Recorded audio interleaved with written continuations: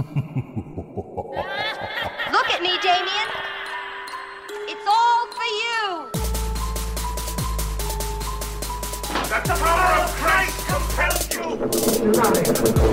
It's alive! It's alive! It's alive! Don't you blame the movies! Movies don't create psychos! What's blood for, if not for shooting? I'm your number one fan.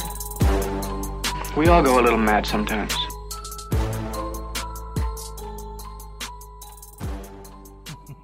Welcome back, all you creatures of the night. This is the It Records podcast. I am one of your many hosts of the show, Matt Johnson, and as always, greeting us with their presence is Peter and Lindsay. Peter and Lindsay, I'm so glad you guys are here, and we get to do another episode. It's been quite a while since we've sat down and get to talk horror movies. We're back at it yeah, again. what the heck, Matt? You kept canceling on us. Yeah, that was me. Making your trip to England and back. What? Mm-hmm. I don't know. England. I just said a random place. And she went by Old Pirate Ship, Yeah. So it just took a Yeah, long I time. had no cell The reception. voyage. That's my excuse. You could only communicate with like pigeons. But nonetheless, it's good to be back here. We're going to be doing. There's no real theme to this one. I was trying to think if we did a theme. We do that from time to time, but this is just kind of getting us back, greasing the wheels a little bit. Fashion, just pick a random ass movie. Like our Yeah. roots. Just pick. Somebody picks one, and we discuss it. So I'm excited. I'm interested to hear you guys' thoughts on this one. But before we kind of roll into what the movie was, who directed it, when it came out, we have a little segment here. Guys, what have you been watching, horror or otherwise?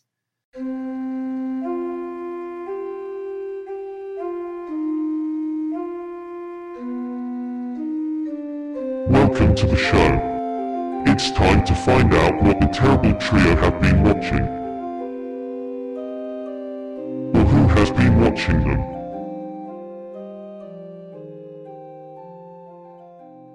Is there anybody who's ready to dish it out? Pete, I know last time we did this episode, you have a pretty documented list of what you've Yes, watched, so I don't know if you have that ready to do. go. Okay. It's very long All right. since it's been a long time since we recorded, so bear with me. It's a very long list of We movies. got time.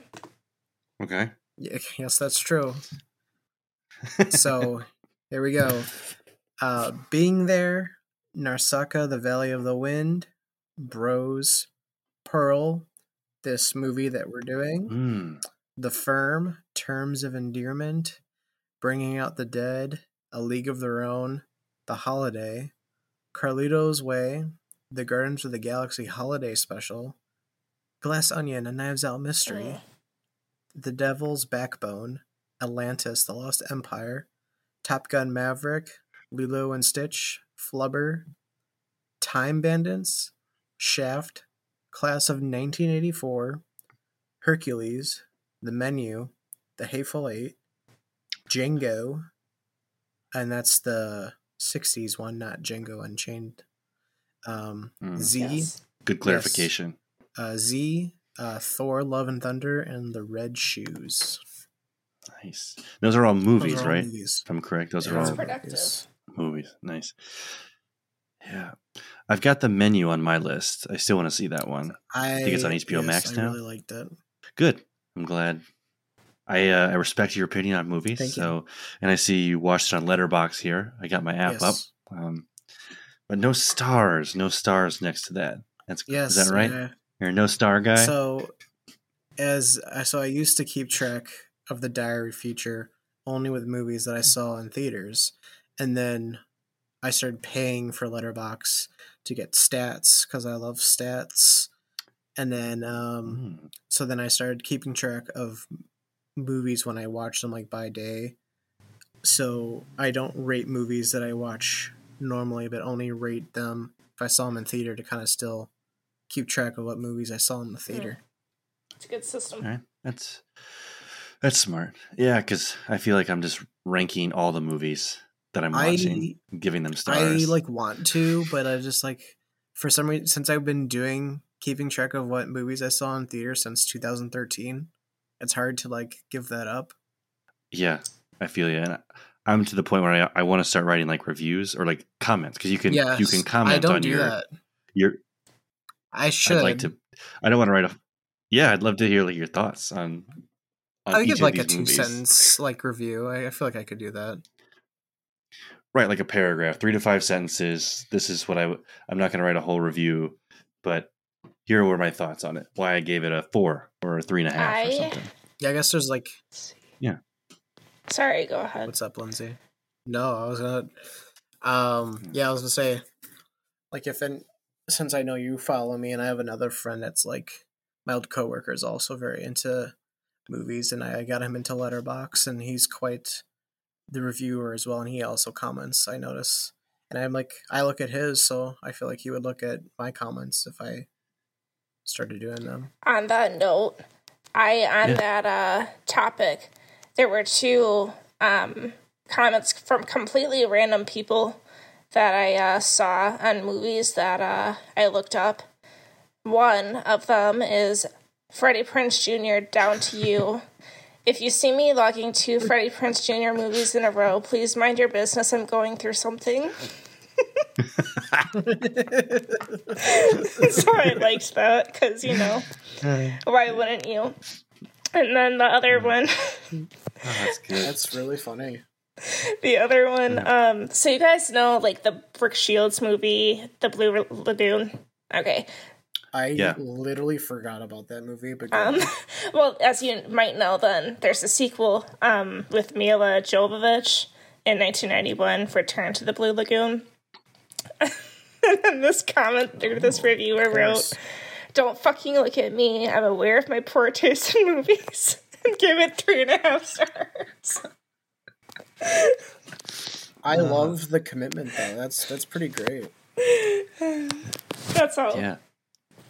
There's some pretty good reviews on there. Yeah, it's Oh wait.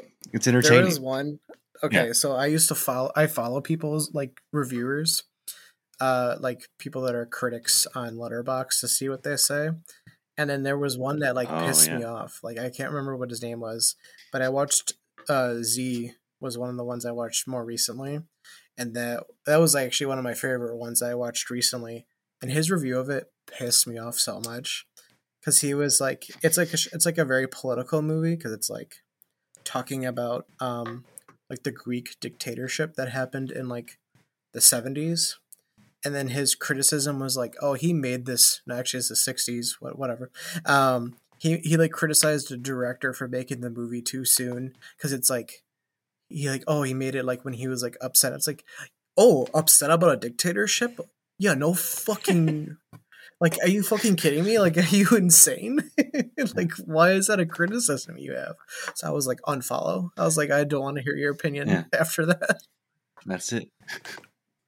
Yeah, but like, I just like couldn't believe that critic said that about the movie. So I was like, fuck you. I'm not following you anymore. Yeah, it becomes like too much of their opinion rather than like a critique. Yeah. Like if it's you didn't one like thing. the movie. Those are two different things. Yeah, that's fine. But you're criticizing him for being upset about being pretty much ousted from his country, and he had to make it in Argentina. And he was very passionate about it because it's like, I'm upset about a dictatorship. Yeah, of course he is. That was his critique, is that it seemed that he was upset about a dictatorship, like he was politicizing it too much. Basically, yeah, that's what I got. That's what I got out of it. That he was too upset because, like, you know what I mean. I wish I could I actually want to see if I can find it. Yeah, you can be angry, but not too angry. Yeah, it was just like, are you serious? Yeah, it was wild. I was like, how can you say that? Well, as you peruse for this man's words on Z, Lindsay, do you have any movies, horror or otherwise? We know you're maybe watched the Freddie Prinze Jr. flick. I did not watch it, unfortunately. I wanted to, that Christmas one, but I didn't either, unfortunately. Yeah, go for it. there just aren't enough hours in the day or enough days in the week. It should have been more of a priority, however, and I just failed to make it one. So I will be watching it. We're speaking about Down to You, or not Down to You. We're speaking about Christmas with You for all of you out there curious. That's Freddie Prinze Jr.'s latest flick, from what I can tell. And I think he's got perhaps another I Know What You Did Last Summer sequel in the works with Jennifer Love Hewitt. What? But more to come, Yeah, I heard think, that. on that. I don't remember where I saw that, but that certainly would be interesting. But I'm like, you can't have a sequel. Actually, never mind. We'll see. Anyway. So that was what I was not watching. So what I have been watching is lately I have really gotten into like the mystery thriller genre. Nice. So I mean, Desperate Housewives is not what you might think of when I say that, but like that's like a show that has a mystery each season. So I finished that in January.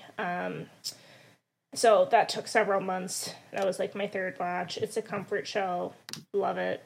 I watched Wednesday on Netflix. I think we talked about this briefly. I finished that in like 5 days. In text, yeah. We texted each other that. And so that was fun. 8.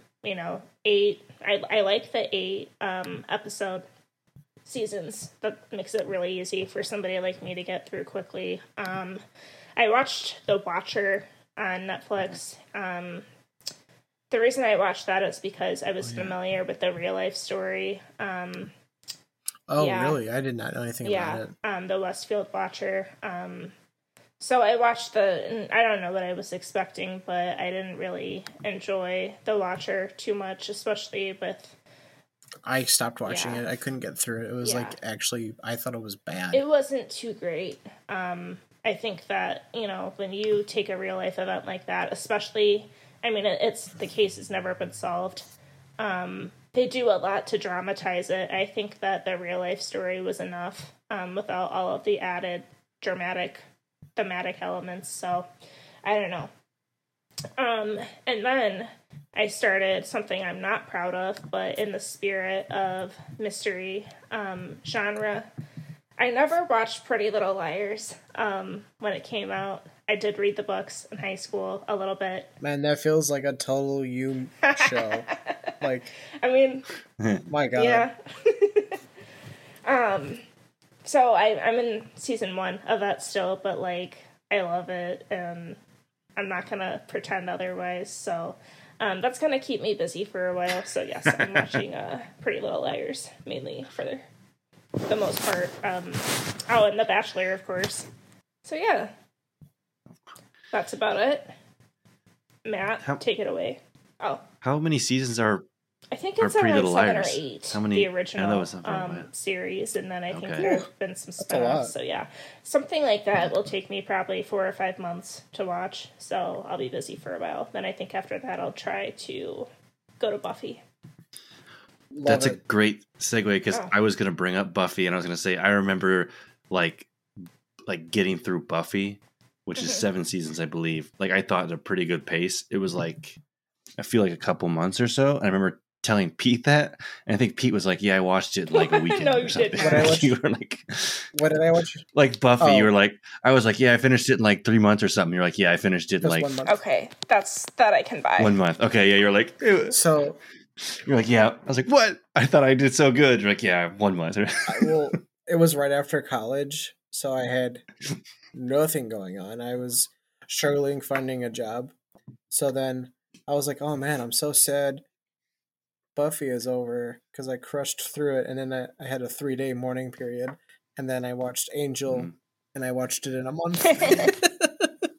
Yeah. I did the same. I don't think I watched it that fast, but I went from Buffy to Angel because I was going to have withdrawals. Like It was great. I 7 I seasons. loved watching the show, and I can't wait to watch it again with Piper when she's older. Yeah. But I guess as a segue to what I've been watching, if we're just going to tie Freddie Prinze through all of this. As if you ever even thought otherwise. It wasn't a movie. I've been making my way through Friends for a while. And so I have I think 5 episodes left of the whole series. Right. I'll be done with Friends. But Freddie he's like the Manny in season 9. So he's the Manny for Rachel and Ross's kid. I think only for 1 episode. He might be in it for 2. But he's not in it for long. Yeah, Ross is weirded out that they're the best nanny they have is a man, and it's Freddie Prinze, and that's he doesn't want him to be their nanny. I would be threatened by him too if I was Ross. Right. If he's just hanging out in your house, Freddie Prinze. Come on. Junior. Of course. Junior, not Freddie Prinze. Don't get it twisted. Fucking Ross sucks. So that's TV shows. I'm going to start the Mindy Project. Never watched it, but I like Mindy Kaling. So all of it's on Netflix. So I want to watch the Mindy Project. That'll be kind of next. It's funny. Up. Have you been seeing actually the drama with her? She's with canceled, but I don't know why. I don't think she's necessarily canceled, but they're definitely. Is she part of the Velma thing? That's a big part of it. Fucking awful show, let me tell you. It is terrible. Okay, I haven't watched it. What I see on. Speaking of Freddie Prinze Jr. Sorry, yeah, he's true. He is Fred. Yeah, it seems like I don't know. People are pretty upset with Mindy Kaling because it seems like she just kind of makes herself her nationality the joke, and people don't like that. It's kind of what I see, and I never noticed that before, but it's something to consider. Okay, yeah, interesting. I could see it from maybe sometimes in The Office. Yeah, I mean, she was a writer for the because she was a writer on that show. Yeah, I didn't notice it then, but I wasn't really aware of a lot of things when I watched The Office. Well, hey, I'll pay attention during the Mindy Project because she is the star of the show. Yeah, tread lightly. She might not be as funny as you think, no. If you like it, you like it. But Velma, certainly bad. Velma has not been on the list, but another show that I didn't put on here that I watched is Succession, and super excited for season 4. I've heard that's really My good. husband is eagerly awaiting season 4. Loves it. I'm watching The Last of Us. He's got good taste. You guys watching that at all? No, I have not watched it. You guys got to watch it. It's very good. I've heard. I've watched the game, or played it, but did you play it or did you do a let's play? So more of a streaming. Watch someone stream it. Gotcha. Like Sean, to be specific. Oh, that's funny. I didn't know he did that. Yeah. Where's The Last of Us streaming? Well, it's on HBO. Yeah, it's an HBO show. But I'll wrap up with 2 themes. A bunch of movies I've been watching are vampire movies in terms of the horror genre. So I've watched, since we last talked, Nosferatu, Martin, Hunger, Interview with the Vampire, Bram Stoker's Dracula, and Let the Right One In. Good lineup. Are all different vampire movies I find. Yeah. Let the Right One In being the Swedish version, the OG, not the Chloe Grace Moretz version, the American one. And I'm also going to a Wes Anderson trivia. Oh yeah, next week. So I've been just rewatching some of those, and I've made my way through Bottle Rocket, Rushmore, Royal Tenenbaums so far. This trivia night. I'd like to think so. I've been a Wes Anderson fan. I think Pete can attest to it at least since college. I remember being a huge fan. I would not want to go against you in trivia night. Yeah. So, but I'll be put to the test. We'll be in the greater Phoenix area and see how many other people out there are big fans. You'd be surprised. I feel like when I went to a Seinfeld one in Chicago, I was like, okay, I know Seinfeld pretty well. And then I got there, I was like, wow, I do not know Seinfeld. And these other people do. Well, you're speaking to a 3-time Seinfeld champion. I did know you did pretty well. But it's not just me. It was a team of basically one of my other friends who's like you, Pete, who watches the show religiously, and my parents who watched it when it was on TV. So we had a good group of people. that knew the show well. But that'll wrap up what I've been watching. Pete, we can move on to the review unless you have the review I ready found to go. It, actually. It took some time. If you want to read us this guy's statement. Let's see if my initial viewing was reading. He said, second viewing, last seen 1992. Scrumptiously reenacted history rarely excites me, even when driven by righteous anger, and it's worth remembering that Z was made while Greece's military dictatorship was much in power.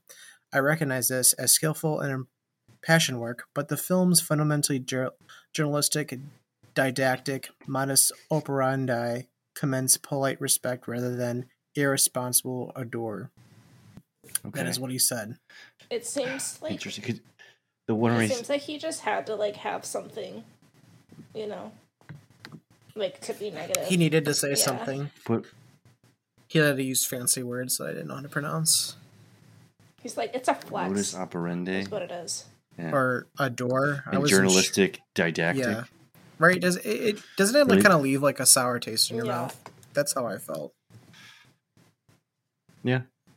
He seemed like he was praising it for 80% of it and then kind of ended it on a sour note.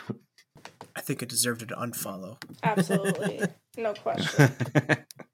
But that's what we watched. That's the horror. What did we watch horror otherwise? But now we can actually reveal the movie we watched.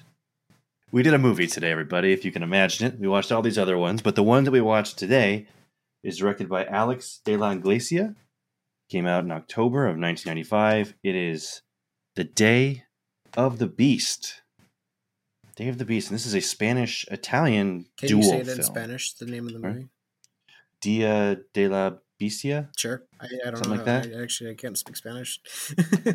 I think that's pretty close. I might have butchered Beast. I don't know if it's Bestia. But I'm guessing it's Dia de la something. Yeah, I mean, that makes sense. We'll be corrected in the comments. Someone will let us know if I butchered it. That one person or one. They'll unfollow, like you, Pete. They will unfollow. Our one fan.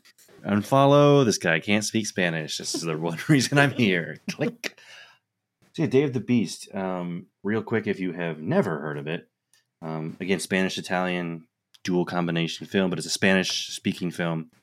Bent on committing as many sins as possible to avert the birth of the beast or the Antichrist, a Catholic priest teams up with a black metal aficionado and an Italian connoisseur of the occult. And now he has become an unrelenting sinner to save humanity. That is a general synopsis of the movie. More things will come in the plot as we talk about it. But a priest knows the Antichrist will be born on Christmas Day, I should say. The Antichrist will be born on Christmas Day.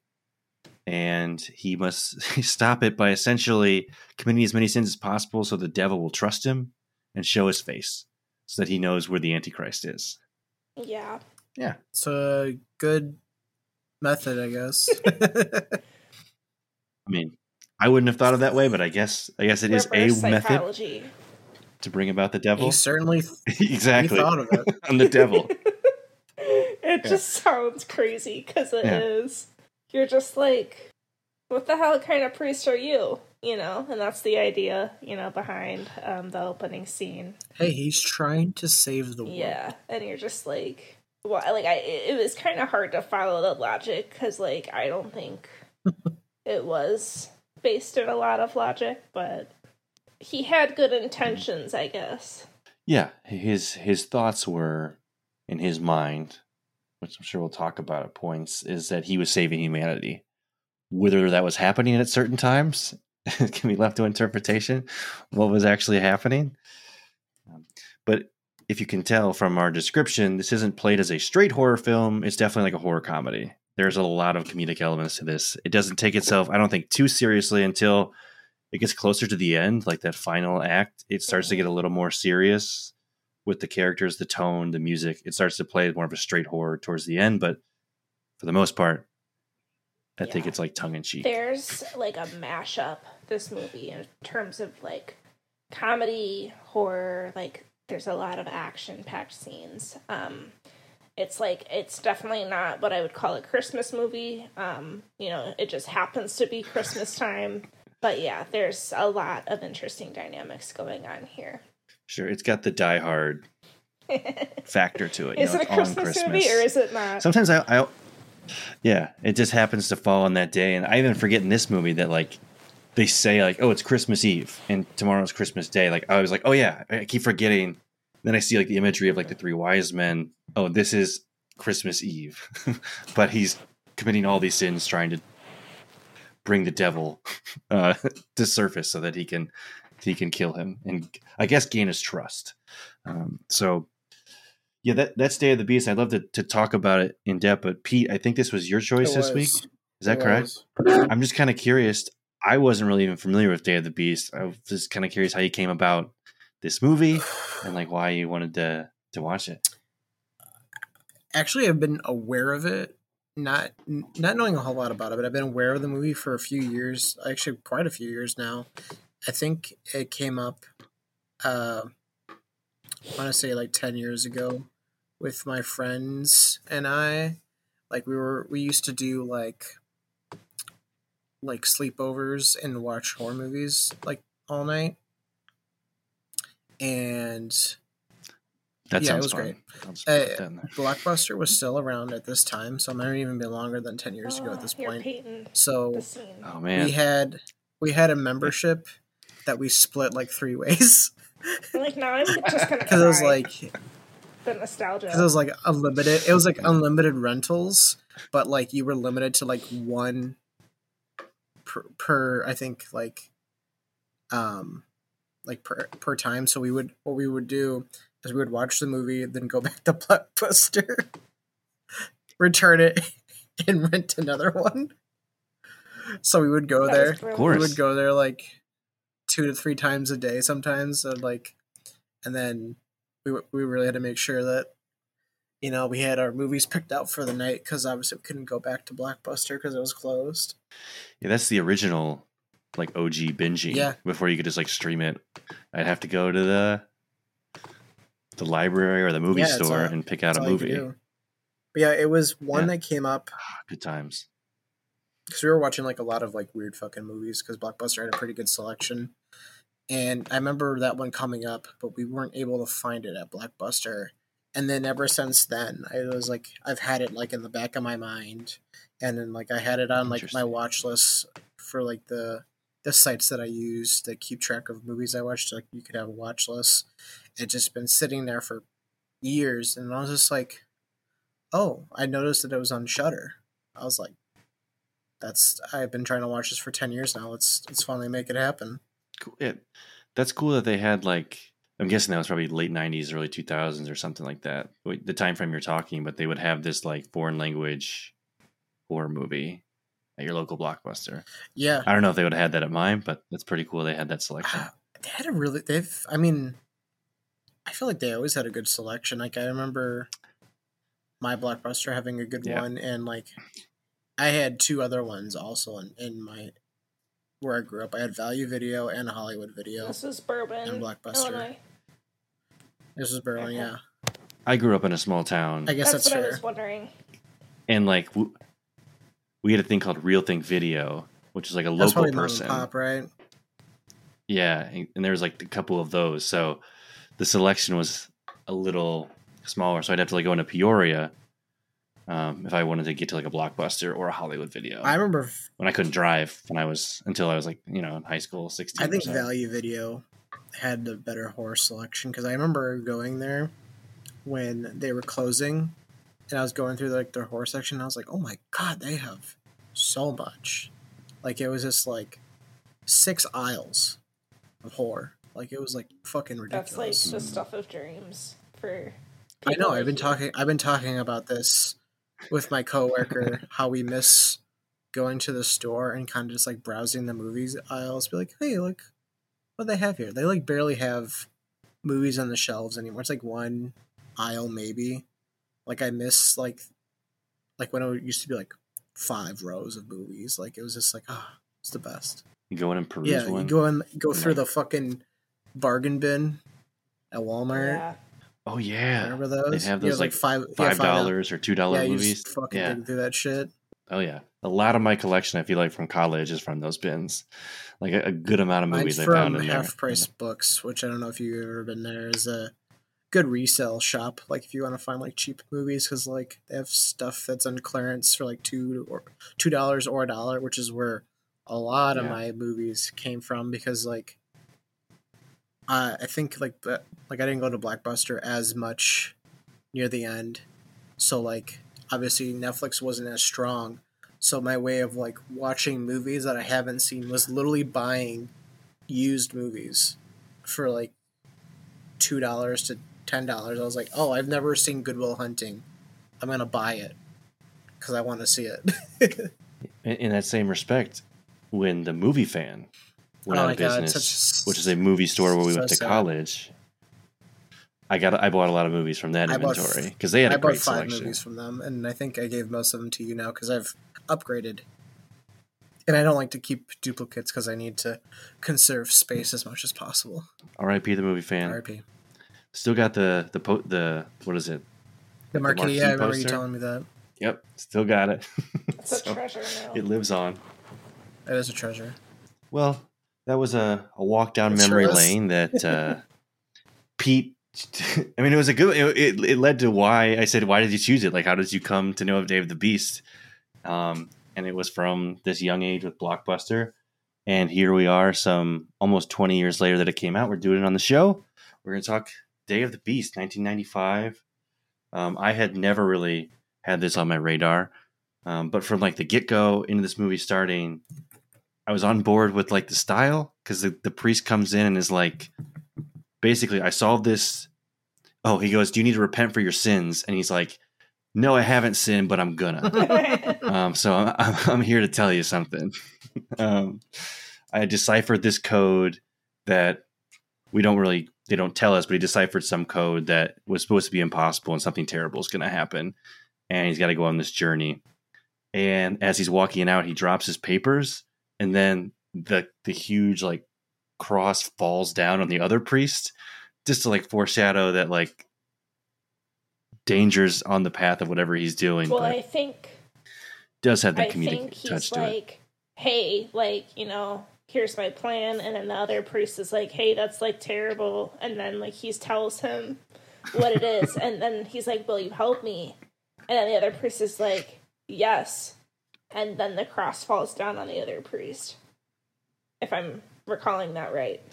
So yeah, I think so. Yeah, as soon as he was like ready to help out, met his demise, met his which ultimately his plan is, which we'll see in like this opening credits where he's like walking through the streets of like, Madrid, and he's like, he wants to commit the most sins so that, you know, he's not seen as this man of the cloth, but like the devil will be attracted to him, or at least will be open to talking to him, because the Antichrist is going to be on board and you have to go through the devil.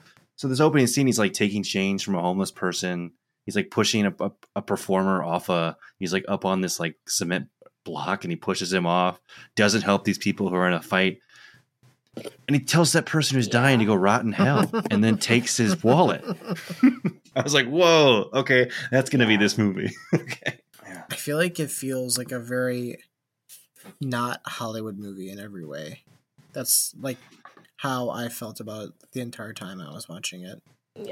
Yeah, it definitely didn't. Yeah, especially from that opening credit scene, really sets the tone, like right out of the gate, that it's not.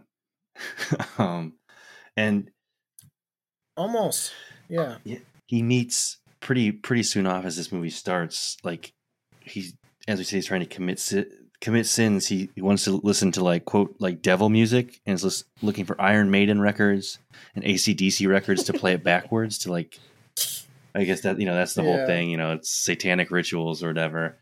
And that's where we get to meet Jose for the first time, who like owns this record shop. And he's going to be along this journey. He offers him a house to stay at. But yeah, what were your guys' thoughts on Jose, this character, the record shop owner, heavy metal Spoiler fan? Alert, I did not care for Jose Maria at all. That's fair. Okay. He was definitely sexist. Yeah, to say the least. Jose. Yeah. Yeah. There were some parts where he was very annoying, frustrating to me in his actions to certain characters, especially the main characters. But I like the setup for Jose, at least, like the idea that who's going to help this priest along the way on his sinning path is like a record shop owner, death metal fan. I like that concept. I feel like his character definitely plays out better as comic relief, like back then. Yeah, and just feel like this has not aged the best just because of just like, oh, he's like just really creepy, and like that's basically it. Is that he's just pretty creepy. He's creepy and like not very smart. That's true. He is not very smart. Like, which I think would be funny if he wasn't a creep. Yeah. You know what I mean? Like, there's too much going on. Yeah, there's like times where I feel like they're trying to make him seem, I guess, lovable in the respect of like to Angel, who's the priest, and like helping him out. But then there's other actions to other characters that, like the first one I think to me was when he gives his grandfather, just like an acid tab. Oh yeah. In the morning, that's like his grandpa wakes up and comes to the table. He's like, "Oh, he needs these to get motivated for the day," and it's like drops a tab in his mouth. I'm like, that's, I don't know if that's your relationship, but that's pretty intense. Like every morning, you give your grandpa just like this hallucinogenic. Yeah, so that's Jose, and basically the priest lives with him. It's like a boarding house situation that he's or living in. A mini hostel that like a family is running. Yeah, I think that's it. Jose's mom runs it with Mina, who is not related to them, correct? She's just like, she works there. She just seems like kind of like a housekeeper type person. Like she seems like she cooks and cleans for them. Yeah. She takes him in. And then I guess the next character we're going to meet is Kevin is his name. And he's like kind of a psychic, a TV psychic. If you remember from like the 90s, the people who I feel like they'd be on the infomercials or something, be on TV, like I'll read your future. It's more like reality show character now. I feel like there's psychic reality show people, but that's so it's kind of like what Cable Access a little bit. Like that's what it comes off as. And then that doesn't definitely. I don't think that really exists anymore. Not so much. I mean, because like cable is becoming less of a thing. True. I mean, I feel like if you do, it's like a streaming cable, and you get to pick and choose what you watch. I guess like that person would like be a YouTuber now, basically. If that like, yeah, exactly, Twitch or something. But it's just a little different.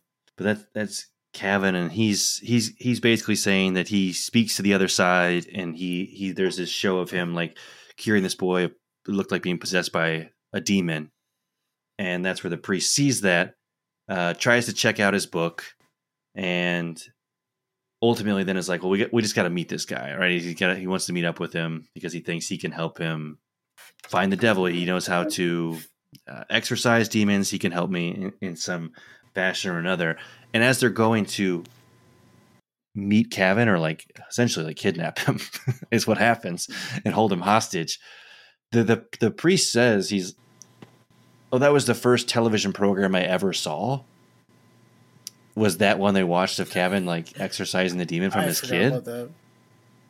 Yeah, so it's like, oh, it's like leading the audience, us viewers, to be like, this priest might not be the most reliable narrator, because we think the apocalypse is happening because he says he solved this code and he's got to commit these sins to bring forth the devil.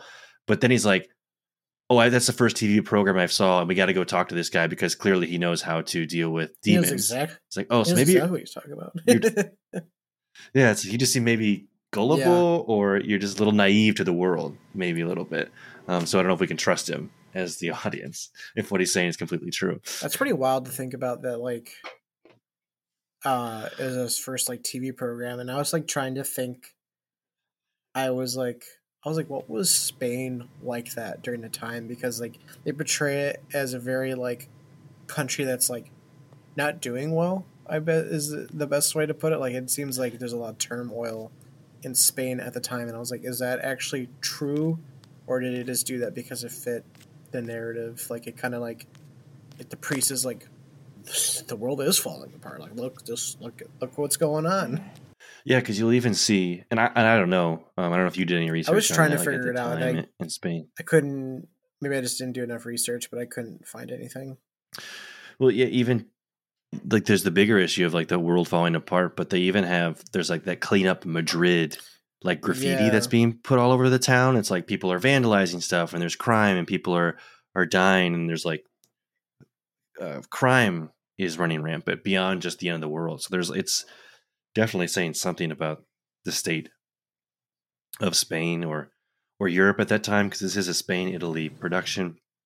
Like, I feel like if it was the 70s, I feel like that would make more sense to me, because I feel like the recovery from World War II took a long time for a lot of the European countries. Like, that would make more sense to me, but obviously there's just things I'm not aware of just other countries in general, that something else could have happened to them. Sure, yeah. Early 90s, late 80s. I mean, Japan had like an economic collapse in the 90s. Like, same thing could have happened to Spain. Mm-hmm. Yeah. But clearly it is, I think, saying something about the times of Spain, that the world is ending. What I got out of it. Yeah. And because he was saying, he was like drawing, there's the Clean Up Madrid thing, but he was drawing on things that like, well, there were other instances he was saying that were happening in Spain that clearly indicate the coming of an Antichrist. It was like children are going missing or something, and some other thing. So just these certain things that are going on day to day that mean an Antichrist is coming. Yeah, we'll learn as the priest goes, and he essentially knocks out this psychic person because he doesn't want to help this man, and ties him up and goes over the whole code that he cracked, that it's not the word of God, but it's like a number, and the number is the date. It's Christmas Day. That's the day the Antichrist is going to be born. And he kind of goes on this whole spiel about how he came to this, and in the background, all the while he's explaining that today is the apocalypse, Jose's in the background, like smashing glass in the background and like putting on those masks that Cavan has, just like completely undercutting everything. I feel like Jose was saying. There was a banking crisis in the 90s for Spain, so I guess that kind of checks out. There you go. That's banking crisis. What I just found in an opinion article, so I don't know how true it is, but I feel like that kind of makes sense for, they're saying there was like a lot of abandoned buildings, which that happens, and as they go to an abandoned building where there's like That's a homeless climax. person giving birth, like it just, Mm-hmm. a lot of unrest. And then, well, I don't know, this is too much spoilers. That's kind of how the movie ends. They're not near the end of the movie. Yeah, they're not. Yeah, they're kind of, they are now like homeless drifters at the end of the movie. Some of them, even though they save the day, quote unquote. But yeah, there's this interesting thing that I think is like I don't know if there's like it's like Christianity at large. I don't know that well, but like the idea that I know the devil wants to mock God, like they say that, but it's like if the Antichrist is going to come, it's going to like mock. It's going to intimate like the birth of Christ himself. So that's like kind of how they're like pulling up clues throughout the rest of the movie, is like one of the symbols looks like a fallen cross because the devil would do it to like intentionally imitate / mock God. So I know like the devil would try to do that, but I just found that as like an interesting idea of like clues throughout the movie. I feel like the lore of the movie, you could say like a lot of it like made sense to me. Like I feel like, for such a, I feel like the budget for this movie was like, it was relatively low. Like other countries don't have as big as budgets as Hollywood, so they were able to like, come up with a movie that has a really strong background, I guess, for the movie, you could say. Like there's like trying to fit all the pieces together. I don't know exactly what my point is here. I guess just an observation, but like, they're playing the music backwards, because like that's something I remember hearing like growing up, or just kind of like a trope. I don't know, like what else? And then looking for inverses of I guess a sign or a signal, from what's good. I don't know if this is making any sense, but then, what else? Oh, and then I read that, like, and this kind of shit scares me. I don't mess with this. But they did, like, real satanic rituals. They didn't alter anything. and I'm like, whoa. Mm-hmm. Yeah, so like when they did in the apartment, they like made the pentacle and everything. Yeah. Yeah, that's like real life. It's scary Gonna stuff. scare some Catholics with that stuff. Hey, exactly. Well, and I heard that I think it was actually Satanists, not Catholics, but like protested the movie. So it was like the opposite, I guess. Oh, that's funny. Satanists that's funny that Satanists protested this. That's really funny. I think they sent like the director death threats or something, which I was just like, really? Yeah. You just don't hear that too often. It's not usually the Satanists that are protesting. Yeah, no, you really don't. About the devil. That was one of my trivia points. Oops. Oh well. You brought it out organically. We dropped it in, yeah. We dropped it in the discussion. I wish I feel like around the middle of this movie is when the three of them together, like we were talking about, when they do like the pentagram or whatever. I feel like that's like when it was like the funniest, when they were just like messing things up. Yeah. And I kind of wish like there was more of that, because it felt, I don't know, like I feel like it was like too in the middle of comedy and horror. Like there wasn't enough of each. Like I wish there was either more horror or more comedy. Like it was like, I don't know, for some reason when it's like perfectly in the middle, like I find that very strange. At least that's how I took it for that movie. Yeah, I could see that. There were some where I was like laughing, and then it was like straight horror. I don't know if it was like jarring or unsettling, like not knowing. And sometimes maybe that's what horror comedy is doing, is like juxtapositioning those. But yeah, it did lean in too far one way or the other. And like I feel like the scenes you're talking about in the middle, where Cabin, the psychic, is held hostage, and Jose and the priests are making the pentacle. They're trying to get the maiden's blood, the virgin's blood. They're tracking down the woman that came in. That plays like comedy. That was like almost like Three Stooges routine with like horrific imagery. Yeah, they're trying to conjure the devil. Very like, what's it called? Yeah, the hell's physical comedy called? Is it just called physical comedy? Slapstick or something? I don't know. I'm just trying to think of the other word for it. Slapstick. Yeah, that's a good one. Like Drag Me to Hell gives me some like slapstick. Oh my God. Or maybe like Reanimator. Oh, sometimes definitely. It's like slapstick horror. Yeah, that's what I would describe as that. But yeah, this is like that scene you're talking about, where I think it changes for one of the characters in that scene, is where the priest makes wafer, supposed to be like communion, but out of like pieces of bread, dipped in virgin's blood, and then acid mixed with an acid tablet, because that's what the psychic says you need to conjure the devil. And they all take that together and stand in the pentacle, and they're all starting to wonder if the devil is going to come. And then they see this bug approach the pentacle, and they're like, oh, it didn't come in, so maybe that was the devil in bug form.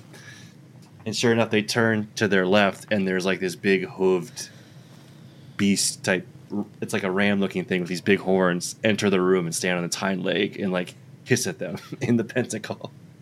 Like, that's probably the devil. That's probably I think that might be it. It's like, I don't know that bug though. That bug is looking pretty suspicious.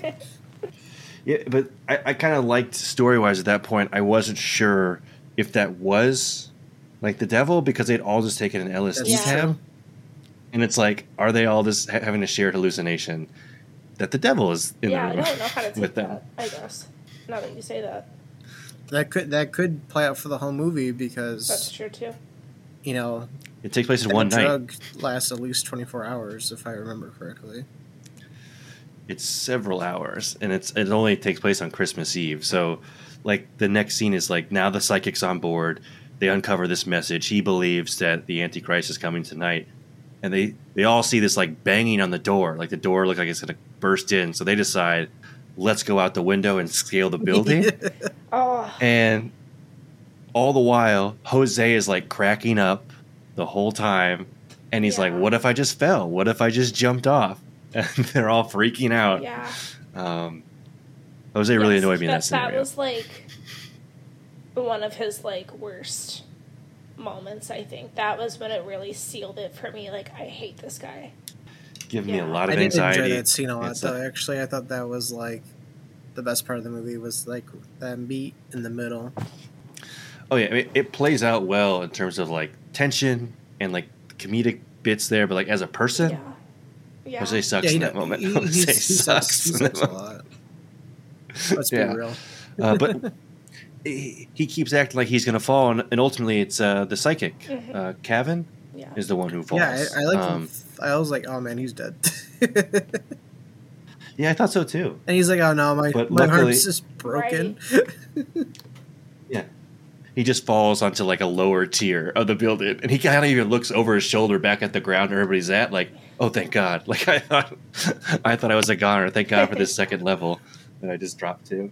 Yeah, but he gets taken away to the hospital shortly. But then I think what happens just with the priest and Jose, they're on the run because the cops think, they kidnapped this TV personality. They did. They think that it's just now he's on their side, but they did kidnap him. They did. It's true. He was like, oh, shit, they were telling the truth. I'm with them now. Yeah. And they're off running. I think the first place they go, though, those two, is like, there was a flyer the priest got earlier about the future of humanity. Yes. And he thought that was a sign of like where the devil might be. So he goes to this conference thinking this is where the Antichrist will be born. But it just turns out it's like some stuffy college professor talking about like anthropology or sociology. And that's right. That's right. Nostradamus. Yeah. That was silly. So no avail there. And I think the second place the priest goes to think where the Antichrist will be born is like this metal concert, because the backwards playing metal music. Metal's the devil's music. Exactly, it's the devil's music. That's where it's gonna happen, and he promptly gets his ass kicked at this club, and the Antichrist is not born there. But it's where then there's like this moment where the psychic is on TV doing his Christmas Eve show, I guess, and it's where he breaks from character because the priest calls in. So he's like on the payphone looking at a TV through a store window of the guy talking to him, basically saying, I'm on your side. I think I know where the Antichrist is going to be born, and warning all of the country that the world will end tonight. And yeah. This is not fun and games. I'm seeing the future. The world ends tonight. Oh, that's where... Oh, geez. I was going to skip towards like the end where they figure out that based on the symbols throughout the centuries, it's like it's this building because it looks like the fallen cross, and this is where the Antichrist will be, and they all end up there. Prior to that scene, that's like where the climax happens.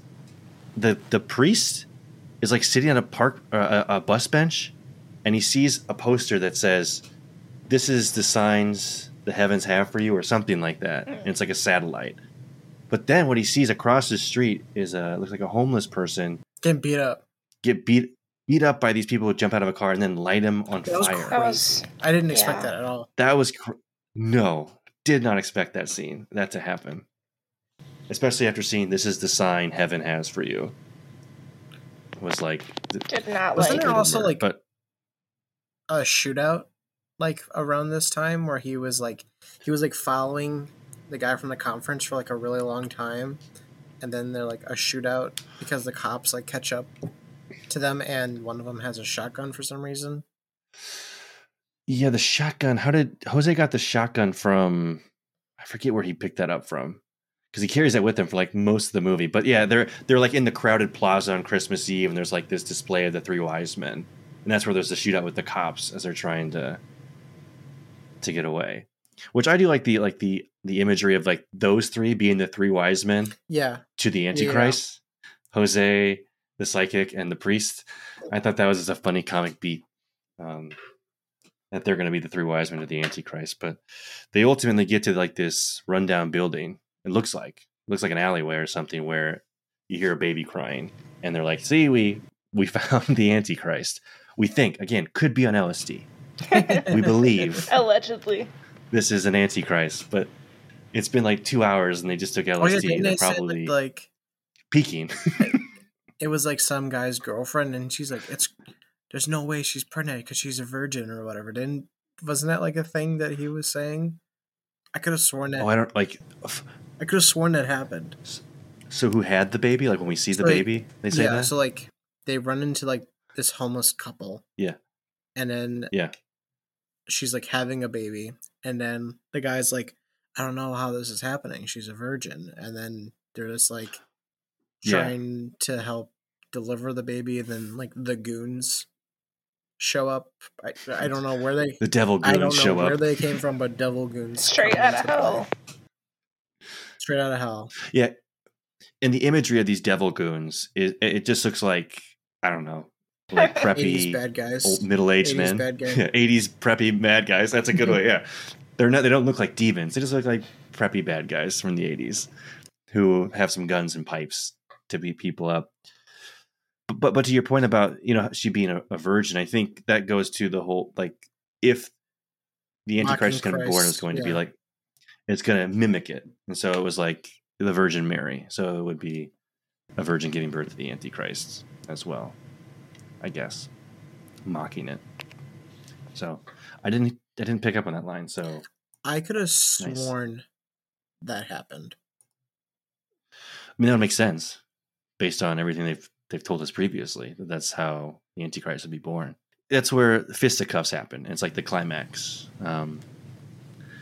And Jose and the priest run upstairs to the top level of this building where it looks like hell is forming. Yeah, exactly. It looks under construction, but like hell is in the sky. Like this is like storming in the sky or something. It just looks like really dark, like it's windy. And sure enough, it looks like the devil is up there. It looks like some horned beast. And the way they did the special effects room was a little strange, but I guess like I give them a pass since they had a pretty low budget, and I don't think it looked bad. It just like the frame rate was just like literally different, so it was just like kind of jarring. It looked like it was almost stop motion. That's what I thought. I thought it was almost stop motion, but it looked like CGI, like because there was CGI at the time. So I don't know if they did it that way or if it was like animation, like you said, like animation like drawn on top of it or something. Could have been. Just the frame rate looked off when you saw this beast. And he will ultimately kill Jose. Jose is going to get dropped like a ton of bricks from the top of this building. And the priest gets away down the elevator, is able to save the psychic Kevin, who was lit on fire. That's right. In a similar fashion as the other homeless person, but he's able to save him even though he's burnt. And the priest looks, and we see that the Antichrist was killed. It looks like by one of the goons, though. Didn't one of the goons shoot into that cardboard area when the fight started? And then you look in there, and the baby was dead. Correct? Yes. When he pulled the cardboard back, I thought one of the goons shot in there, but I thought the goons were with the devil. The goons did. I think what I think happened is that those goons were the people that attacked the homeless people earlier. And then, so they're just attacking homeless people because they're just trying to, cause violence, is kind of how I took it. Like, cause mayhem, kind of get people to panic, is kind of how I saw it. I don't think they knew that it was the Antichrist, or, they're just people that are literally beating up homeless people and causing heinous acts, and they're just seeing the devil because they're tripping on acid. You know what I mean? Right. Again, they could be just tripping and they're seeing the devil. But everything else is happening. Right. Like these people are just like beating up homeless people and causing violence to them, and then they're just like seeing the devil because they're high on drugs. And I never even considered that when I first watched it. It didn't even dawn to me to think that. Well, that's why I think, because we see the baby is dead there, and then it looks like we see the shadow of like this big beast character coming down the stairs behind the priest, and he turns around and fires and shoots it. And then when you see it's a person, then real quick, when he turns around, it's a human, and the person falls back and dies. And I was like, well, that's a human we just saw, and I feel like the devil wouldn't be able to be killed so quickly by just like one bullet. It's like, was he hallucinating the whole time that this was the Antichrist, that this is the devil, and they just want to assume? Yep, we saved the day. We saved humanity from the Antichrist, or was it just he was on LSD and they hallucinated it? No one knows what we did. We're homeless now, but we saved the world. Yeah, they're on the road together now. That's how it ends, and thinking that they did this great thing. But who knows? Up to interpretation if they were just actually crazy. Yeah.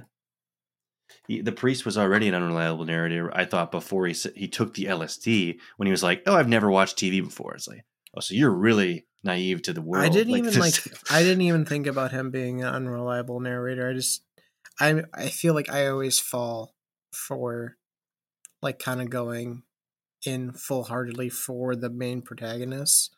Like I usually like am with them most of the time until they do like something horrible, but then like, my best example was like, Breaking Bad, where I was like with Walt most of the time until like he killed the kid. He broke bad. Yeah, basically until he killed the kid in like the last season or whatever that was. Yeah, I think. Sorry. No, go ahead. I was gonna make a dumb joke. Okay. Mine wasn't even good. I think that's the case in a lot of in most scenarios, Pete. Like I agree, but in this case, I like from this guy's first scene, I was like, no, like I'm not with you. No, like at all. So yeah. He did not meet my expectations from scene one. Like in those opening credits when he was like committing all those sins, and we learned that's like his plan, but like right. I wasn't. You had to get me on your side to not root for you, but just to like believe you. And then all those other things like, oh, I've never watched a TV, but this guy seems like he knows what he's talking about. And then he took drugs. I'm like, I don't know if I can believe this guy. I don't know if I can trust what he's saying. If what I should take at face value in this movie. Yeah. But nonetheless, that's where it ends, where we believe the devil is dead. We believe the Antichrist was not born, and that Kevin, the psychic, and the priest are just kind of roaming as homeless people across the country, living out their lives. So that's where it concludes. It's on Rotten Tomatoes now, like a 77%. So it's up there. People seem to enjoy it. And then I think, what is it? It won a bunch of Goya Awards. Like a bunch of different I'm not sure what Goya that is. Awards. The Goya Awards, I think they're Spanish, were presented in Madrid, Spain. I think they're like their Spanish award ceremony. Cool. But it won like Best Director, Best New Actor, Best Art Direction, Best Special Effects, too. Like, I don't know, in makeup and hairstyles it won, because I'll say one thing we didn't mention specifically, but he gets his ear blown off at one point. Wait, a shotgun? Did a pretty good job. That's where the shotgun comes from. Yes. The priest brings it from when he killed Jose's mom. Yes. Full circle. Callbacks. Yeah, I cannot remember. But that was gnarly. Yeah, they did a good job with that. Gross. It was gross. And I was already squinting in that scene because he was draining the blood from her neck. So I was already like, don't like this. Yeah. And then that's all. It's a pretty well made movie, I would say. Like they did it like a lot. Like, special effects wise, and yeah. Like it's a pretty competently made movie. Yeah. Pretty competently made, a lot of awards in Spain. Do you guys think it had any sequels or remakes that you know of? I guess probably. I guess but... I didn't think it did, but now I'm thinking it's otherwise. Yeah, I will say in my research I didn't find anything there was a sequel or a follow up to it. No like TV shows that I know of, but there was talks of an American remake that the director who did this was going to make, but they ended up cutting it and not making it. So an American remake was going to be made. It was in the works for a while. And also this director was originally slated to do Alien Resurrections, the 1997 movie. He was one of the directors attached to it for a while, but didn't end up doing it. Didn't end up as like some French director that ended up doing that movie, right? Yeah, the guy who did like Amelie. Oh is that my what God, it is? that's right. That yeah. That director, yeah.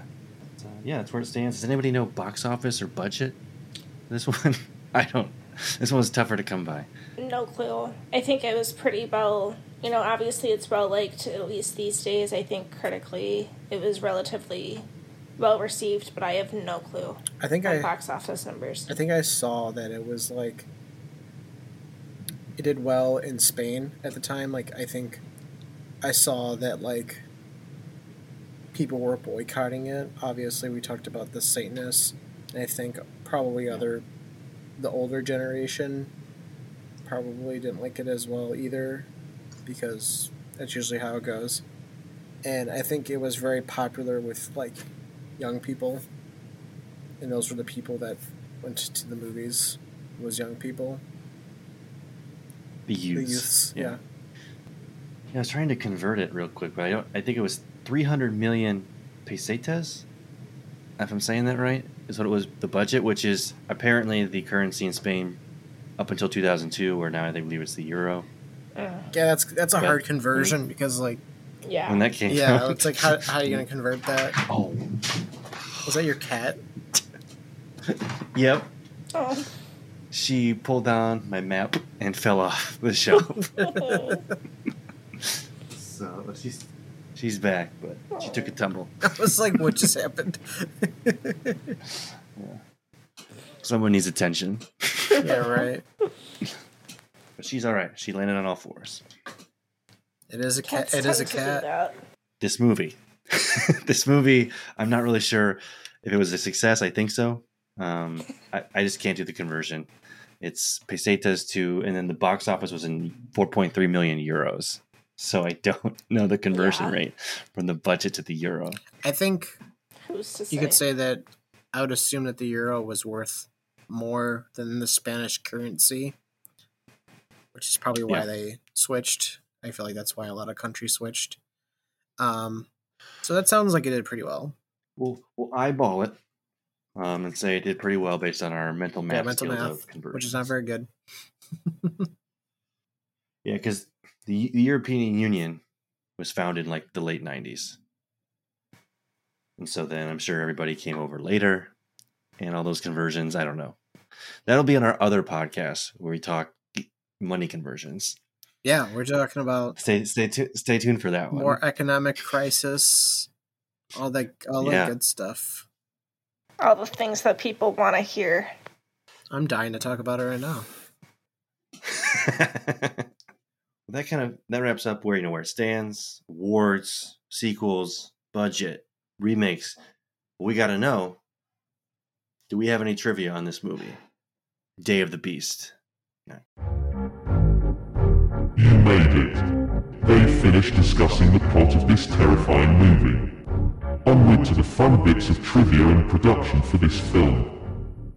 So yeah, I mean, I already mentioned this, but I guess some Satanist groups were threatening the director and the crew with various death threats during the shooting. So just a small detail, but that's pretty unnerving.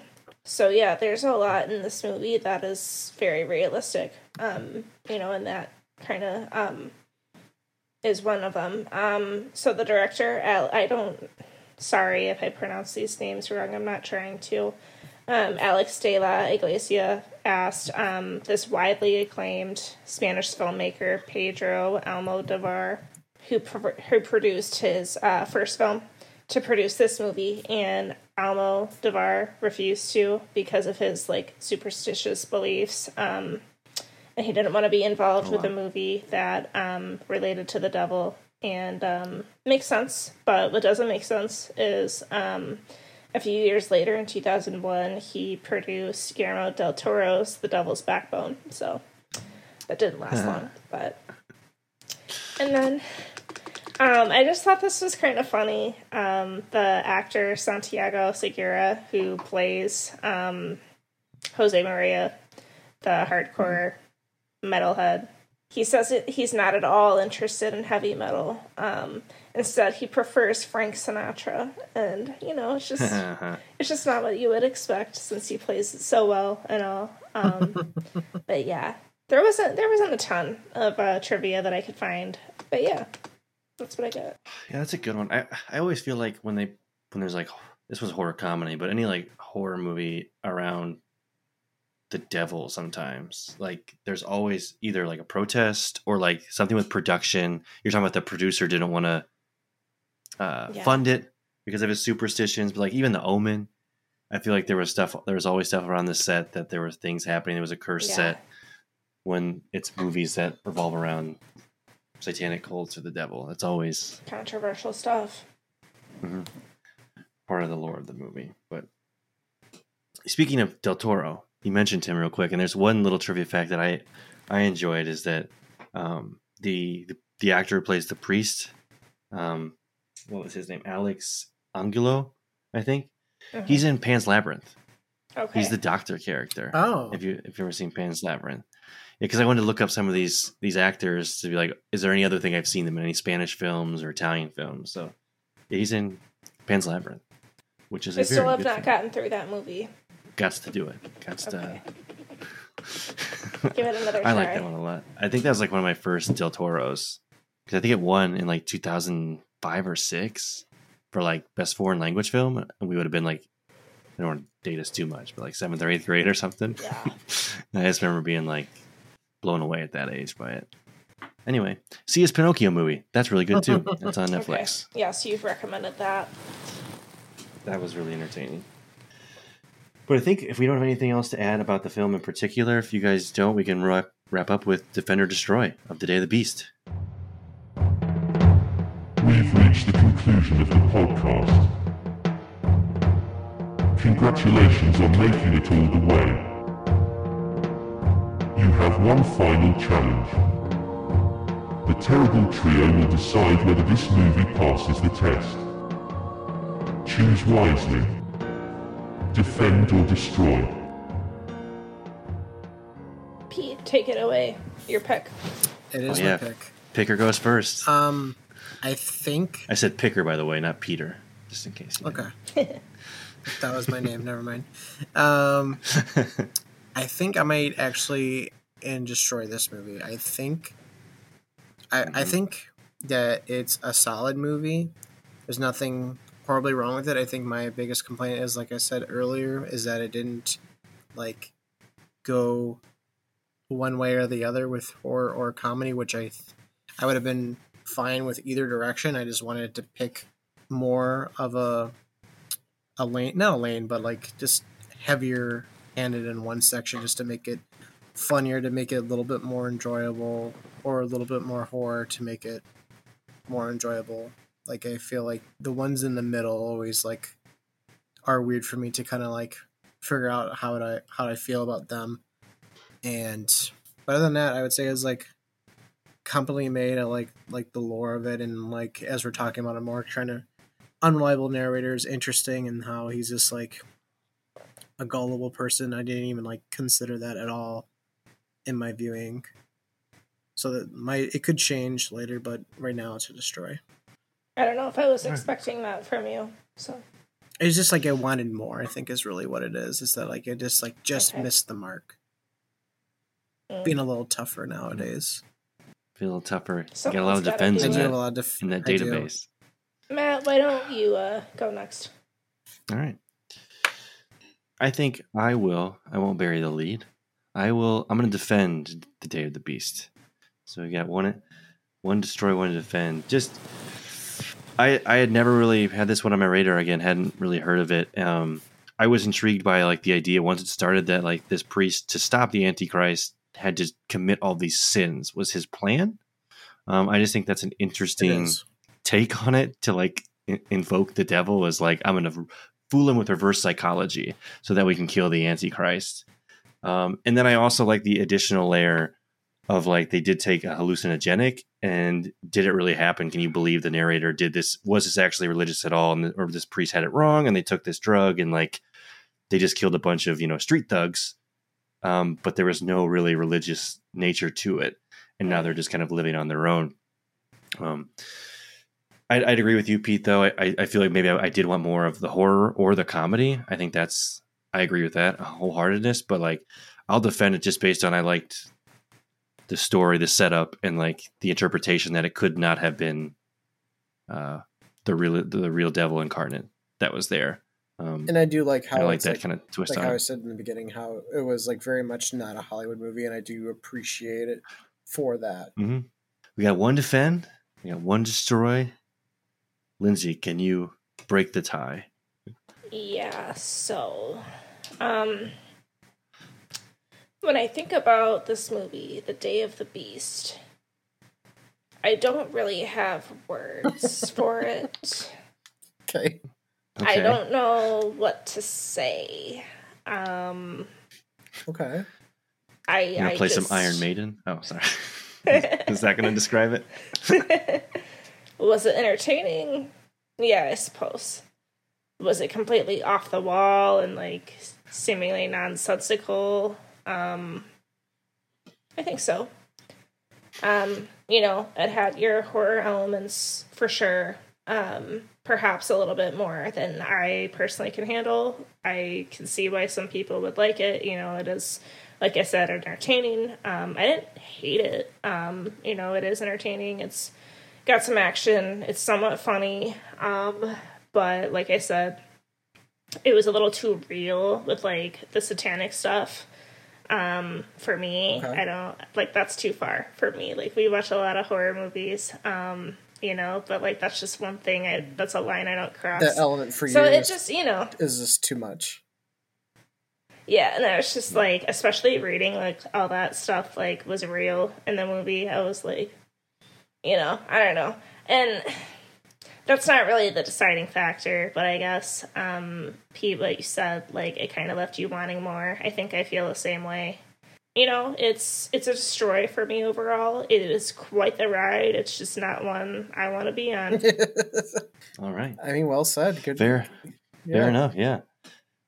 2 destroys and a defend. So ultimately destroyed by the It Records podcast. Yeah, that's how this works. There's no way we can have a tie ever. No. Really, right? Not anymore. It's only unanimous or yeah, which is good. That's where it stands. If you're looking to watch it, we should link the Letterboxd watch list or the Letterboxd play. What is it? The Just Watch. You have the Just one. Watch. Or are you talking about the catalog that we have of the movies we watched? Catalog. That's the word. Well, we can put that. That's all the ones we've watched, but it has the Just Watch on there. So whenever you go to you can see click on that from the Letterboxd you can see where it's link. Streaming. Exactly. So if you listen to this a year from now, if you look at that link, it's going to have where it's streaming. Right now, I think it's on like... Yeah. I think it was on Shudder when I watched it. It might be different now. Okay. I think I used it to watch it on Vudu. Free with ads. Yeah. Oh, interesting. So, yeah, I think it's on Tubi, I think, as well, and Pluto. Yeah, I think there's some places you can watch it with ads. Freevee at one point, I think it was on. Funny. Maybe it was Pluto. But it's available for streaming, but just check the Letterboxd. We'll put the link in the show notes. We'll have it. You'll have the most up-to-date place to watch it. But also in the show notes is all of our social media channels. So if we update anything about a new episode or what we're doing, that's where it'll be at. It's going to be in there. If you want to get at us and comment at us, all those links are there in the show notes. So we appreciate any feedback you have for us. There has been no new blogs. I know that's been all over the Twitter sphere. People are wondering, hey, when are the new blogs coming out? Haven't had one in a while. I can't remember the last Maybe time we'll have one in the works. We did a blog. I feel like it's been quite some time. Pre-pandemic for me. I mean, I think pre-pandemic. I wrote one before Lindsay was even on board with us. Was the last time I wrote one. I wrote one. I think I wrote 2. For a while there, I was writing quite a bit, but it's like the days of the newspaper. I only wrote 3 articles for you, Matt. That's it. But you came to every layout session. I came to every meeting. Yep. And every layout session. Yep. I played music. Yep. Made everyone listen. Yeah, cracked some good jokes. Talked Seinfeld. We laid out that paper. Sat in the front with you. You sat in the front and held no position. No. Like sitting in the front meant you were like the editor or like the vice president, and you just sat up there. They're like, "Oh, are you the vice president?" No, I'm just sitting here because he's my friend. Yeah. Oh yeah. Let's talk about blogs. Like, where do we get from that to the indie blogs? We're talking blogs. All right, bringing it all back. All of our social media and the website's all in the show notes. So let us know if you have any comments. And subscribe or rate the show on wherever you listen to podcasts. That's where we are. But until next time, though, I'm Matt Johnson, and I'll remain in the shadows. I'll be pretending to. I don't even remember what it was called. The segment that I used to do. That's how long it's been. Make a headline. Yeah, I'll be pretending to write one. I'm Lindsay Broaches, and when saints become sinners, no one is safe.